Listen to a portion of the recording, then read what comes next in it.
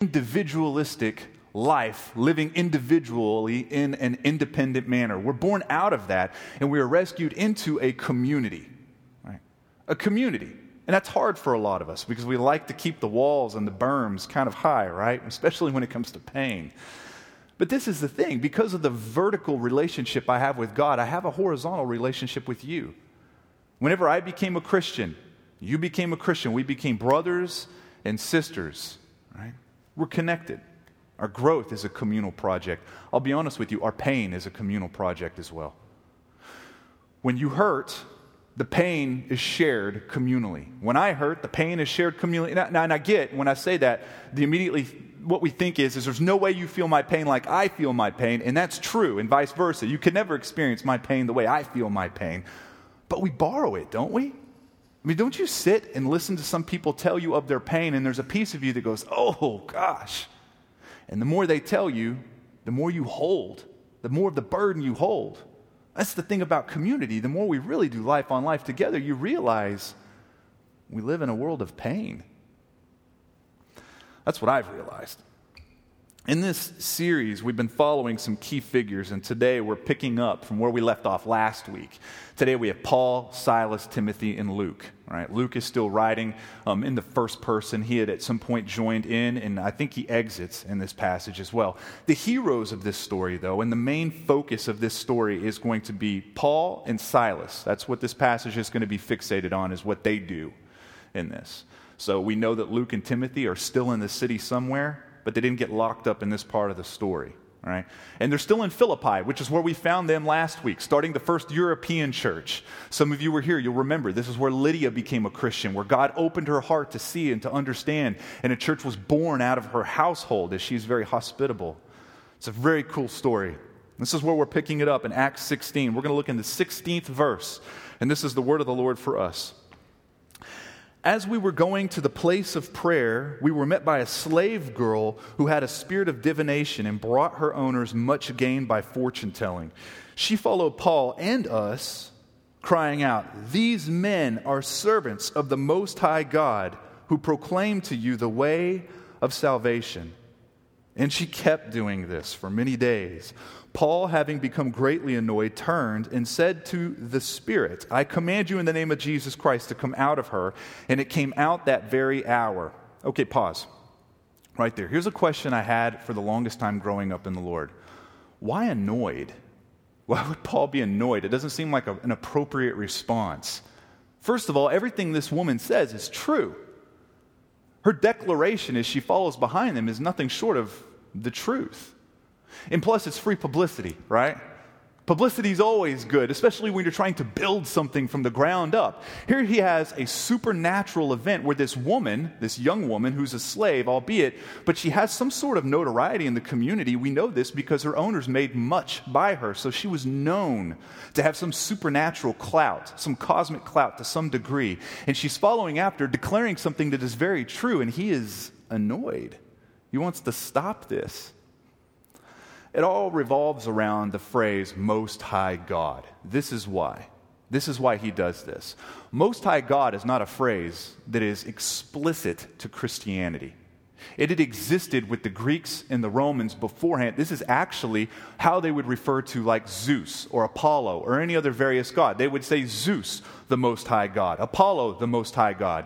So as she declares something like this, that these guys are about the Most High God, it would have been very easy for the Greeks and the Romans that are looking on, the onlookers, the city at large, to be confused. Because after all, they're preaching about Jesus.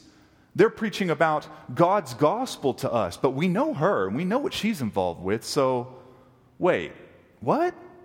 There's a little bit of a situation where the main thing is not the main thing anymore. There's turbulence and white noise and static, and no one really knows what Paul is saying, and now they don't even know if they can believe it because of her, and she being the one that is the herald, and so he says he's going to put a stop to it, and he does. So I'm going to give you something that I see Jesus' people doing, and we're going to throw a few of these up on the screen, okay? Because it's easy just at a cursory reading to see Jesus' people doing certain things, and this is one of them. Jesus' people are always going to keep the main thing the main thing. You're going to keep the main thing the main thing. Common tactic today. It's very common for the main thing not to be the main thing. All the enemy of the church has to do is mingle in something to create turbulence and static. It could even be something good. Something that would fascinate the church so that a city looking on looks and says, wait, what? We thought you guys were about Jesus, but we're hearing a whole lot about prosperity theology. And it's muddying the waters. Or the end of the world. Now it's all about the blood moon and how many blood moons we've had and weird stuff like that. And so now the main thing's not the main thing anymore. Are we supposed to be Republicans now? Carry guns? Homeschool our kids? Lots of things, I'm afraid. Spiritual gifts? Even good things. I'm all for spiritual gifts. I'm actually all for the end of the world, believe it or not, because I love Jesus. He's coming back. It's done. It's exciting for us. But can we all agree that even good things are not the main thing? I think the main thing is the miraculous birth, the perfectly lived life, the passionate death, the miraculous rebirth of Jesus Christ, the firstborn from the death. I think the gospel of good news to us from God himself as a grace to us, that is the main thing. And even good things can mingle in there and start to distract. And I think it's easy for us, even as Christians, to take something, a minor, and major on it, so the world looks at us and says, wait, what? I don't understand. And then what we do starts looking a lot like this demon-possessed girl, just to be frank. We're committing something, doing something, living, posting on Facebook something, to where the world looks on and says, I am not sure I understand anymore. Is that what it takes to be a Christian? Do I have to do that to be a Christian? And no longer is the main thing the main thing. So be careful there. Be careful, okay? Probably need to move on. Verse 19, let's keep going. But when her owners saw that their hope of gain was gone, they seized Paul and Silas and dragged them into the marketplace before the rulers. And when they had brought them to the magistrates, typically 2 judges, right? They said, these men are Jews, and they were disturbing our city. Okay, next week we're going to see that they are accused of turning the world upside down, right? So they're affecting people. Verse 21, they advocate customs that are not lawful for us as Romans to accept or practice. The crowd joined in, as it typically does. The crowd joined in attacking them, and the magistrates tore their garments off of them, so it's getting real fast here, and gave orders to beat them with rods. And when they had inflicted many blows upon them, they threw them into prison, ordering the jailer to keep them safely, which is hilarious. They're being kept safely so that nothing bad happens to them after they get beaten by rods.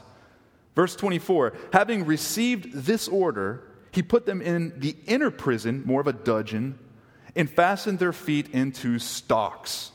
Okay. The second thing we see about Jesus' people, Jesus' people will embrace truth and anger the world. You will love truth and you will tick the world off. You will love truth and you will tick the world off. Here it is. The truth of God has found this city, and this city's response is to beat it with rods. And you know how we know this? Because it's in all of our hearts, isn't it? This is mankind's deal, even mine. Listen, my heart's impulse is whenever a truth visits me that might cost me. It might tell me to do something I really don't want to do, to be totally honest. It might threaten to take something from me or make me do something that might be too painful. I'd love to lie to you and say my immediate impulse is just to say, yes, Lord, and take it and apply it to my life. But sometimes it's to discredit that truth, make fun of it, mock it, and yes, even beat it with rods. Even beat it with rods. Listen, I don't think it's just me. I think it's you too. I think we all do this. In fact, I know we do it because we didn't just beat truth with rods. We put him on a cross. We hung him up. We strung him up. We murdered him with our sins. By our hands, we did this. So I want to be careful in this season before we put black hats on all the authorities and the magistrates and the police in this passage, which is what we're quick to do. I am too. I'm quick to read it and go, come on, morons. First of all, they didn't even do anything all that bad. Second of all, do you understand what you're doing? But the thing is I have to put a black hat on my own head too. I do the same thing. Listen, be very careful. Some of you, even today, in a room a fraction of this size, it would be true.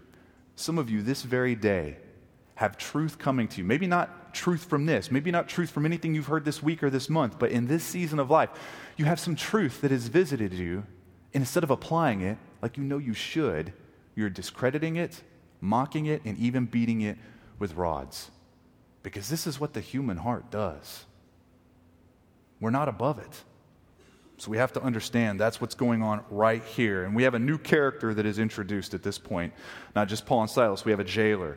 Most likely an older soldier, most likely retired. You found a lot of times the retired soldiers would start to fill the posts of sheriff, magistrate, things like that. Philippi was largely a military city.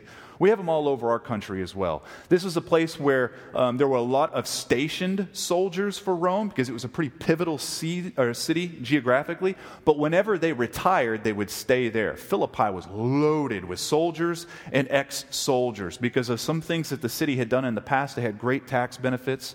So there's a highly likely chance that this jailer was some sort of an ex-soldier. Definitely middle class, though, which is interesting because now we see Lydia, upper class, the slave girl, lower class. Now we see a blue-collar guy, most likely. We see the gospel starting to hit all aspects of society. And this guy puts them in stocks. These stocks were designed for torture, but we don't know, and it's not likely that they were being tortured. The stocks would hold your feet and your legs in a certain place so that the top of your body, torso, could be stretched out. We would be reading into this to say that they are being tortured right here. I would say they're not comfortable. This was just to hold them still, right, the way we read it. It'd be like a few weeks ago we talked about Peter being chained to two different soldiers. That's most likely what's going on here. The fascinating thing, however, is this, verse 25, one of the most incredible passages, I think, in the Bible. One sentence. About midnight, Paul and Silas were praying and singing hymns to God, and the prisoners were listening to them. That is so cool. Another thing we see about Jesus' people, and the main point today, Jesus' people sing and worship from pain while the world watches on. We sing, we worship, we pray in the midst of our own stocks. Get a picture for this, right? Their backs are shredded. Chunks of skin being held together by clotted blood as the church is scattering and they have a mob outside waiting for what could be their execution the very next day. That's where they're at right now, in stocks. I think this is amazing because they are singing of God's beauty. They're declaring how noble and how generous Jesus is in this moment.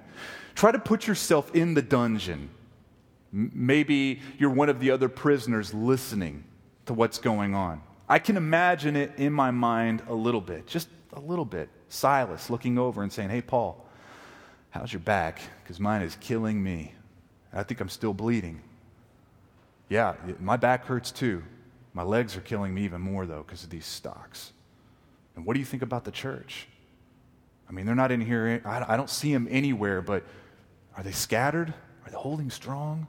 Are they praying? And what about us? Are we going to be killed tomorrow? I mean, it's midnight." I can imagine one of them saying, "I don't know, but I do know one thing. Jesus did say that we would be persecuted and reviled. He said that people would turn against us and take our words and twist them and would hurt us." I think we're falling right in line with what Jesus said would happen. And then they would maybe start talking about what Jesus did and remind each other of the gospel. Maybe talk about it. Maybe start praying. Some of you have been in places like this. A prayer becomes an impulse to cry out, becomes a song, becomes something beautiful, an act of worship. I think that's how they got there. I don't think it was easy. If it's not easy for you, why would we think it would be easy for them? All the while, everyone around them watching, wondering, how is it that they can do this? They're talking about a God that's letting them rot there, right? Where was this God whenever they're getting their beating? And yet, they're singing. They're praising. They're praying. I see the gospel in this. Let me explain. I mean, to me, when I read this, it has a feeling, a nuance to it that reminds me of the cross. Another time, where someone cried out and worshiped while onlookers looked on, even other criminals. Said Jesus doing this from the cross, he did it at his cost for our benefit. A little bit different, but very similar. The world watching on with disbelief. You know, one of the most fascinating things I find about the cross is a statement that Jesus uttered. My God, why have you forsaken me? Right? Now, if you're not accustomed to the Hebrew Bible, it might have sounded like he was just crying out of desperation, like, you've left me, God. You've left me. It might look like it's discrediting what he is building by that statement. But if you knew anything about the Psalms, and if you had what we have before us now, which is a Bible, you would see that he is actually beginning a song. He's starting a psalm, the 22nd one. In fact, look at that psalm right now. This was written hundreds of years before the cross. Little did the author know that this would be uttered. This might be the last passage on Jesus' mind before he died. Little did he know that this would be used prophetically as it is being used right now. Verse 1 in the 22nd Psalm, my God, why have you forsaken me? Why are you so far from saving me? From the words of my groaning, oh my God, I cry by day, but you do not answer, and by night, but I find no rest. Pause. Have any of you ever been in a place like that? I'm crying out, you're nowhere. It's night, I'm crying out, can't sleep, you're nowhere. Why have you left me? Verse 11, skip ahead to verse 11. Imagine the cross. Imagine Jesus. Be not far from me, for my trouble is near, and there is none to help me. Isn't that what it feels like sometimes?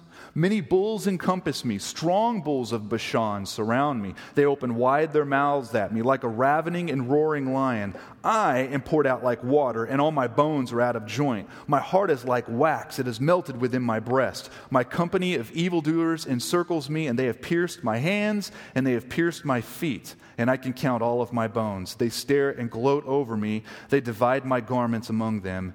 And for my clothing they cast lots. But you, O Lord, do not be far.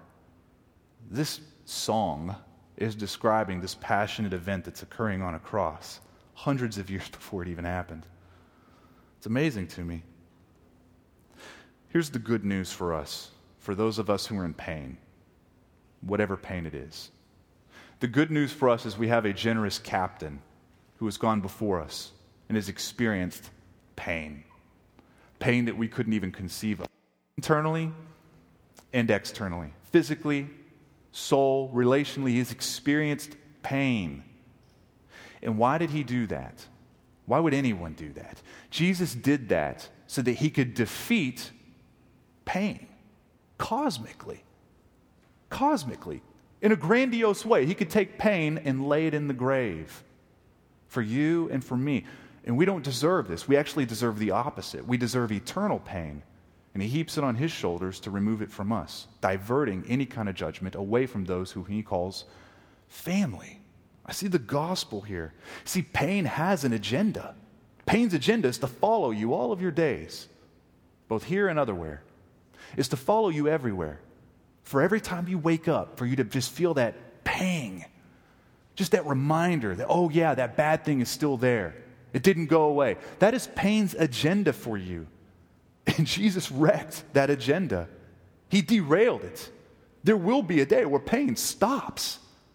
And as I was telling someone earlier, we won't be able to wipe the smile from our face. That's coming.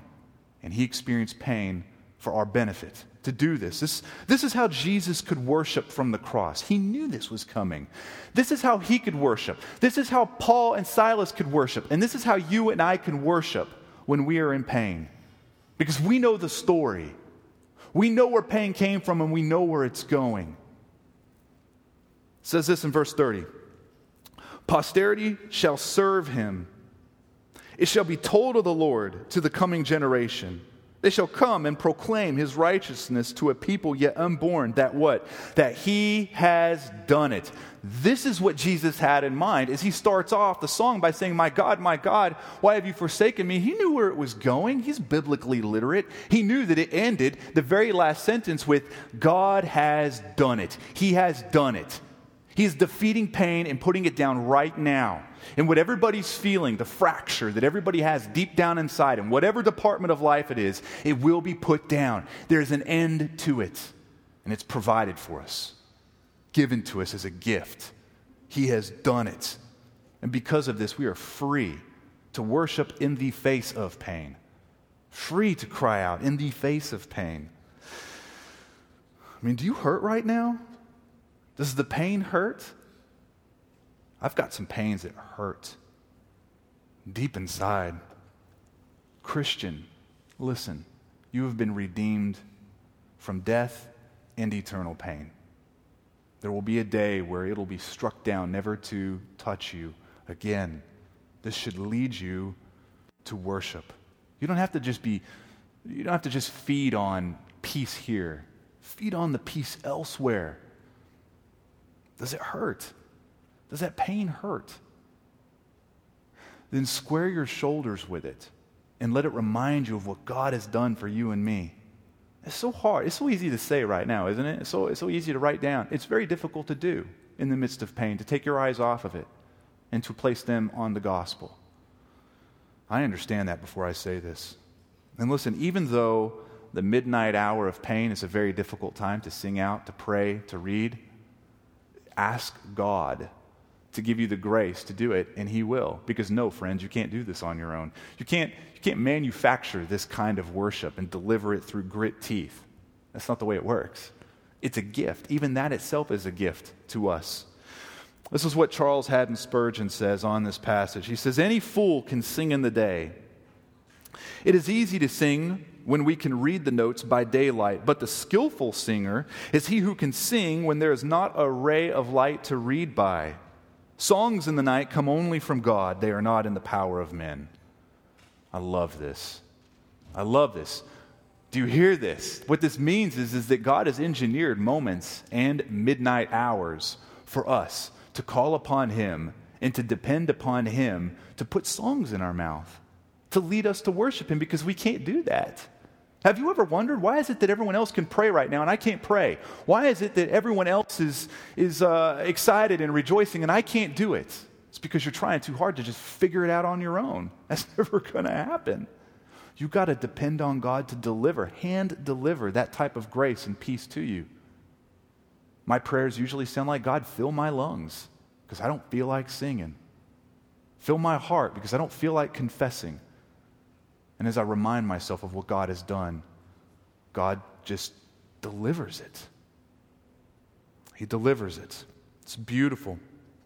I have spoken with a few guys the last few weeks who are finding really no ray of light, as Spurgeon says, to read their notes by. Family issues that I wouldn't wish upon any of you, right? Marital issues, body issues, financial issues. Nothing's very funny. Nothing's very bright. No sunshine, it doesn't feel like. And the only counsel I have for them, to help them see the gospel. That's it. And that's what I have to bring to myself too. It's just to look at the gospel, and it's not some cheap misdirect. Like, "Hey, are you in pain? Look over here. It doesn't hurt so bad over here." It's not a misdirect. It's the remedy. It's the only thing we as Christians have. It's what we see these men doing. They're singing songs. And you know the other prisoners were looking on in disbelief, saying, "What are you doing? That's otherworldly. It's in fact insane that you would do that. You shouldn't even be doing this." They're locked in stocks, but not really. They're in an inner prison, but not really. I mean, life is leaking out of them, but not really, because they know differently, and it's leading them to pray. Here is the quick application I have to this as I'm trying to land this. The quick application is more of a missional one, because I love this point in all of this. There is great missional work that can happen in the stocks. The world is looking on as Jesus' people experience and worship from pain. Right? So we become missionaries, whether we like it or not. Right? Nothing gets the world's attention quite like success and pain. This is when the world stops to take notice, right? Stops to take notice when people do really well and they become very successful, or when you are to be pitied. Then it stops and it diverts its gaze to you. And I think what the world is doing is it looks to see a lot of times, how are you going to handle it? How am I going to handle it? Am I going to look just like them?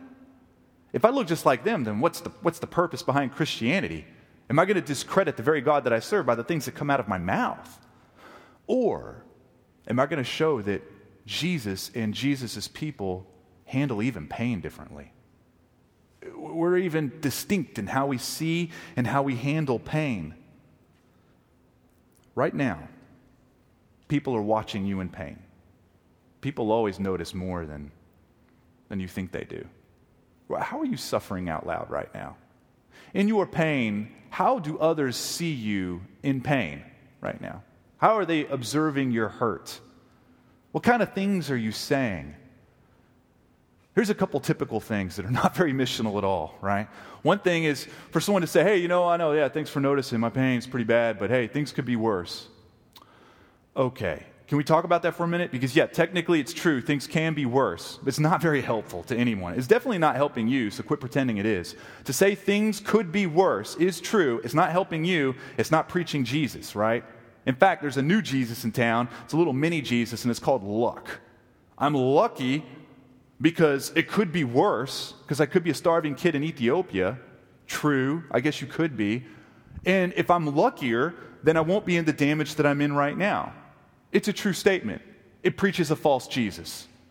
Jesus becomes achieving chance, making luck work for you. Here's another one that bothers me, right? Time will pass. Okay, again, not very missional. Yes, time will pass. That's true. Time will pass. It's not helping you. It's not helping anyone watching you, okay? You can stack enough days, weeks, and months so that you don't feel a pain anymore. But honestly, folks, come on, honestly, that doesn't get rid of some pain, does it? Some pain follows you to the grave, does it not? And also, there's a new Jesus in town, and it's time. Maybe time will save me from this. Time will pass. I will achieve peace when enough time has passed. Listen, please, Christians, stop saying that. Stop saying that. They're watching you suffer. What are you going to tell them? Be a missionary. Show them Jesus for your sake as you suffer and wrestle with this pain out loud. For their sake, do it differently. Are you honest with them? You could be honest with those who are far from Jesus. It's not weird and hurtful. It's just honest. So if you're struggling with something and you're like, no, this really hurts right now, and I know God's involved, but not really. I know God's involved, but I'm struggling with the fact that God's involved. I've not landed there yet. I have one foot in the truth. I know God's involved. I know He regards me. He loves me. I know He's in control, but I'm kind of like this. I'm 1 foot in, 1 foot out, and I'm not totally there yet, to be totally honest with you. Does that hurt them? Is that going to send them to hell? No, it's being honest with them. They're looking and they're seeing that pain is real to Christians. It's real. We just deal with it differently. We're going to land in a different place than they're going to land. Be honest in your missional work. Be honest with each other in your communal work. Quit pretending that everything is fine. Quit doing that. Just say, listen, my life is just a dumpster fire right now. And I've got every weird thing sprouting up. And I'm in pain here. And my marriage is in the toilet. And I've got migraines every day. And I've got a teenager. Don't even get me started. As you're wrestling through the pains and the hurts, just be honest. They're community. They're going to help you. Why? Because you're not going to do as good with the gospel. They'll preach it to you. They'll remind you. They'll look at you and grab you and say, listen, man, with a smile on their face, it's going to be okay. Because look what Jesus has done for you and me. I've been there, and I know what your doubts are. You need that, friends. Going it alone is what you were scared. It's what you were saved out of. That's what you were rescued out of. God didn't rescue us from individuality to a sanctified individuality. That doesn't describe the church at all. We're rescued into each other for a reason. All right, soapbox, I'm getting off. Verse 26, and suddenly there was a great earthquake. so that the foundations of the prison were shaken, and immediately all the doors were opened, and everyone's bonds were unfastened. When the jailer awoke and saw that the prison doors were open, he drew his sword and was about to kill himself, supposing that the prisoners had escaped. Now he would have been executed. He would be saving himself the shame and the trouble before everyone. Verse 28. But Paul cried out with a loud voice, "Do not harm yourself, for we are all here." That I don't understand. If I was one of the other prisoners, I might have bolted at that chance, but they're all there still. Verse 29, and the jailer called for lights and rushed in. Trembling with fear, he fell down before Paul and Silas. Then he brought them out and said, "Sirs, what must I do to be saved?" Awesome statement, great question. Here's another statement. Jesus' people love their enemies as good missionaries do. Jesus' people love their enemies. This is a guy that might have been a part of their torturing with the rods and definitely shut them down into stocks, right? So if I'm Silas and the stocks pop open and the door swings wide, I'm grabbing Paul and I'm like, yo, wait. He's about to off himself. Let's give him a minute. Because when he hits the ground, we're going to walk over him, see, and we're going to go out the front door. Let's not create a thing if there's not a thing. Let's just wait. And he doesn't do that. Paul says, no. Wait. There's good news for you, even though you beat me. There's good news for you, even though you persecuted me. There's good news for you. I love this. They love their enemies. Friends, if you cannot love those who revile you, who torture you, who hate you, struggle understanding what the gospel is. Because the gospel is for the imperfect haters. It's good news for haters. We persecuted, we threw rocks, we beat with rods, we declare war. He takes us in and calls us family. He calls us friends. Listen, some of you have experienced that, right? But how are you handling your enemies? Does it really reveal you have a good gospel comprehension? It might not. Some of you in here now still are enemies of God. You still are. And we're going to talk to that in just a second. But you see where the gospel changes even how we look at people. Verse 31. And they said, "Believe in the Lord Jesus Christ." So this is the answer to sirs, what must I do to be saved? "Believe in the Lord Jesus, and you will be saved, you and your household." And they spoke the word of the Lord to him and to all who were in the house. So the household didn't become a Christian just because he did.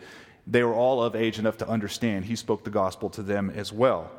Verse 33, and he took them the same hour of the night and washed their wounds, and he was baptized at once, he and all his family. Then he brought them up into his house and set food before them, and he rejoiced along with his entire household that he had believed in God. Okay, statement. Jesus' people celebrate and are hospitable. They're celebrating. Listen, this is a long night. Have you caught the time sequence in this? They haven't gone to bed yet. It was at midnight that they started talking and praying, right? So in this evening, there was a beating, a worship gathering, an earthquake, a jailbreak, a gospel discussion with a suicidal guy, a home church service with the family of the suicidal guy nursing their wounds back to health, a baptism service, and then they got down on some food, because what else do you do when you're tired like that? So they had barbecue. Or breakfast barbecue, which is probably the best kind of breakfast. Breakfast barbecue. And the jailer shows them hospitality. Now, we saw this last week with Lydia, and I'm not going to go back and reteach what hospitality is. But we see the jailer receiving hospitality and very quick to give it out because he has tasted of it in his own life, free to give it. Again, a good thing to us. Friends, if you are not hospitable, if you do not extend grace to outsiders, look at how you see the gospel. There's a crack somewhere, a deep fracture. Because not only were we haters, not only were we aggressive against the gospel, he calls us into family, and we will sit at his table and dine one day, a table with a chair for us where only family is supposed to sit. We shouldn't be there. It's a party we shouldn't be at. But we're there because we're loved and we're family. And God is hospitable, extending grace to outsiders. This is what we see. And he's doing the exact same thing. And when you get this, you can be hospitable to outsiders. When people are acting like donkeys, you can still be hospitable. When they're acting horrible, you can still love them because the gospel has changed you. It's changed you. Another thing we see, statement, Jesus' people bring restitution and reparation. Here are two words the church hates.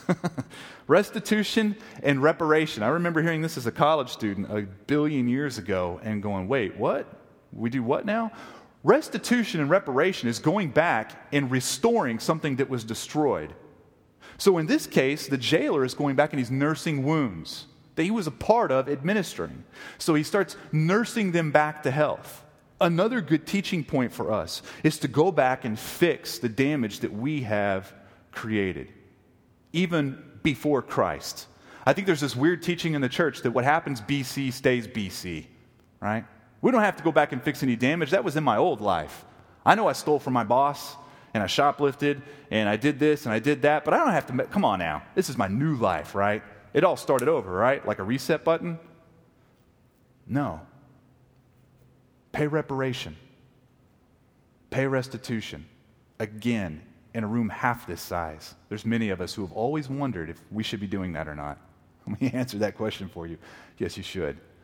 If you have questions on that, by the way, because this can get a little bit murky for some people, feel free to email, come up and talk to me, text, whatever you need to do, and we can work through it, all right, on an individual basis. But restitution is not abiblical. It is part of the Bible. To be where we can fix the damage and explain why that damage is there and explain why we're even fixing it is a gospel and a missional statement, even if you'll never get caught. Verse 35, but when it was day, the magistrates sent the police, saying, let those men go. And the jailer reported these words to Paul, saying, the magistrates have sent to let you go. Therefore, come out now and go in peace. But Paul said to them, they have beaten us publicly, uncondemned, men who are Roman citizens, and have thrown us into a prison, and they do not throw us out secretly. No. That's how he says it too. No. Let them come themselves and take us out. The police reported these words to the magistrates, and they were afraid when they heard that they were Roman citizens. So they came and apologized to them. That must have been comfortable in that room at the time. And they took them out and asked them to leave the city. So they went out of the prison and visited Lydia. And when they had seen the brothers, they encouraged them and departed. And that's when they leave Philippi. Just like Paul would not let the slave girl murky up and mar the picture of the gospel, he's not going to let these guys do it either. He's not going to let these yahoos make it look like the church had to slink out of town in the dead of night, because that's what would have happened. The people of the city would have said, hey, whatever happened to that church thing? I mean, they just kind of like vanished. Was it like not on the up and up? I mean, it was like here and then it's gone. What's going on? I mean, Paul was like this big deal and then he just kind of disappeared. Was he like a charlatan? That's what's going on right here. It's not Paul throwing it, saying, hey, well, listen, no, they can come back and apologize to me. I'm not moving because my feelings are hurt and they need to come and make good, so I'll be right here. You can find me right here and I'll do whatever I want after that. That's not what's going on. He's protecting and guarding the gospel and the sanctity of the message of what God is bringing to mankind. And this is just what it looks like right here. It's not jabbing them back. So go ahead and stand with me. And we're finishing right now. But there's a couple people that I want to talk to. There are some of you in here who have been beating the truth. The truth has come to you, and you've been fighting it off with everything you've got, blow after blow, discrediting it. Maybe it's to become a Christian. Maybe it's to pay reparation. Maybe it's to forgive somebody. I don't know what it would be. But truth has come to you. You recognize it as truth. You've received it as truth, but not totally received it. You're fighting it. And God's going to get, this is the good news for you. God knew you were going to do that. Because you're screwed up. Just like I'm screwed up. Which is why the gospel is good news. You can turn and repent from that today. There's grace for you, friend. Turn. Take that truth. Eat it. Make it true for you.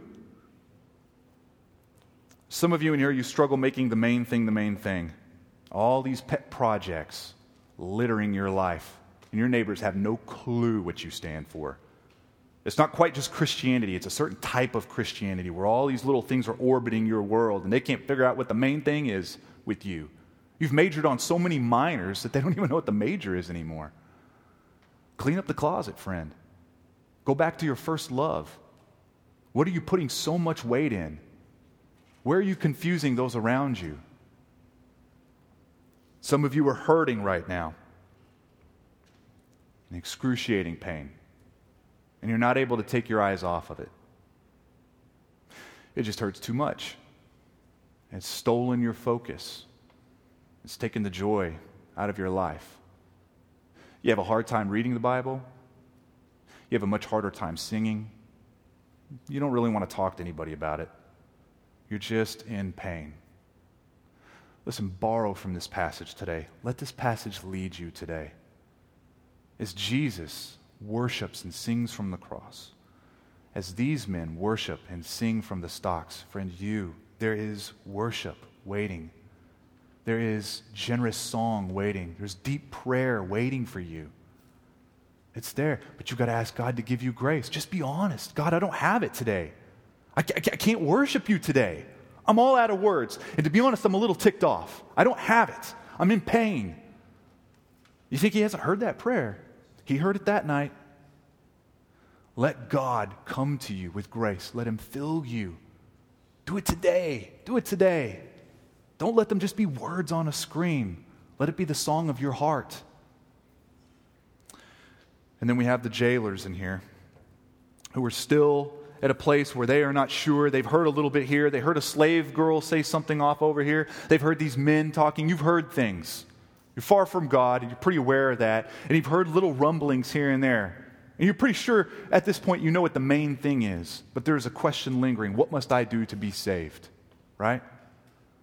And listen, make Jesus Christ Lord of your life. Again, let this passage lead you. Talk to somebody today. Let us help you. Let us help you look through and kind of get your footing. Because I know it can be confusing. Something in you just knows you need to respond, but you don't know. Is a certain way to pray? Am I supposed to pray a certain way? Am I supposed to talk to a pastor or a person? What do I do from this point? Let us help you. Let us help you.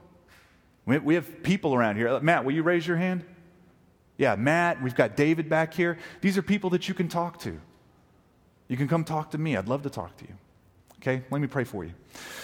Father, I thank you for your goodness to us. You are a noble and generous captain who has gone before us, experiencing what we experience, and you've done this in order that we never have pain clobber us and destroy us. We might be pushed down. We might be crippled. We might have limps. We might have pains linger and follow us, but Father, it will never chase us into eternity. Not with you. You've dealt with that. You've taken the strife is totally over. There's no war around that anymore. It is done. You are so good. Lord, not that we would just be a people fluent in how good you are when the pain is not so obvious, but we would be fluent in how good you are when the pain is at its worst. Lord, help us. Give us grace today to worship you. Today, give us grace to worship you. Today, Father, in this moment, give us grace to sing of how good and beautiful and great you are. That we would be good worshipers and even better missionaries. We love you, Jesus. You're so good to us and you're so helpful. And it's in your name we pray. Amen.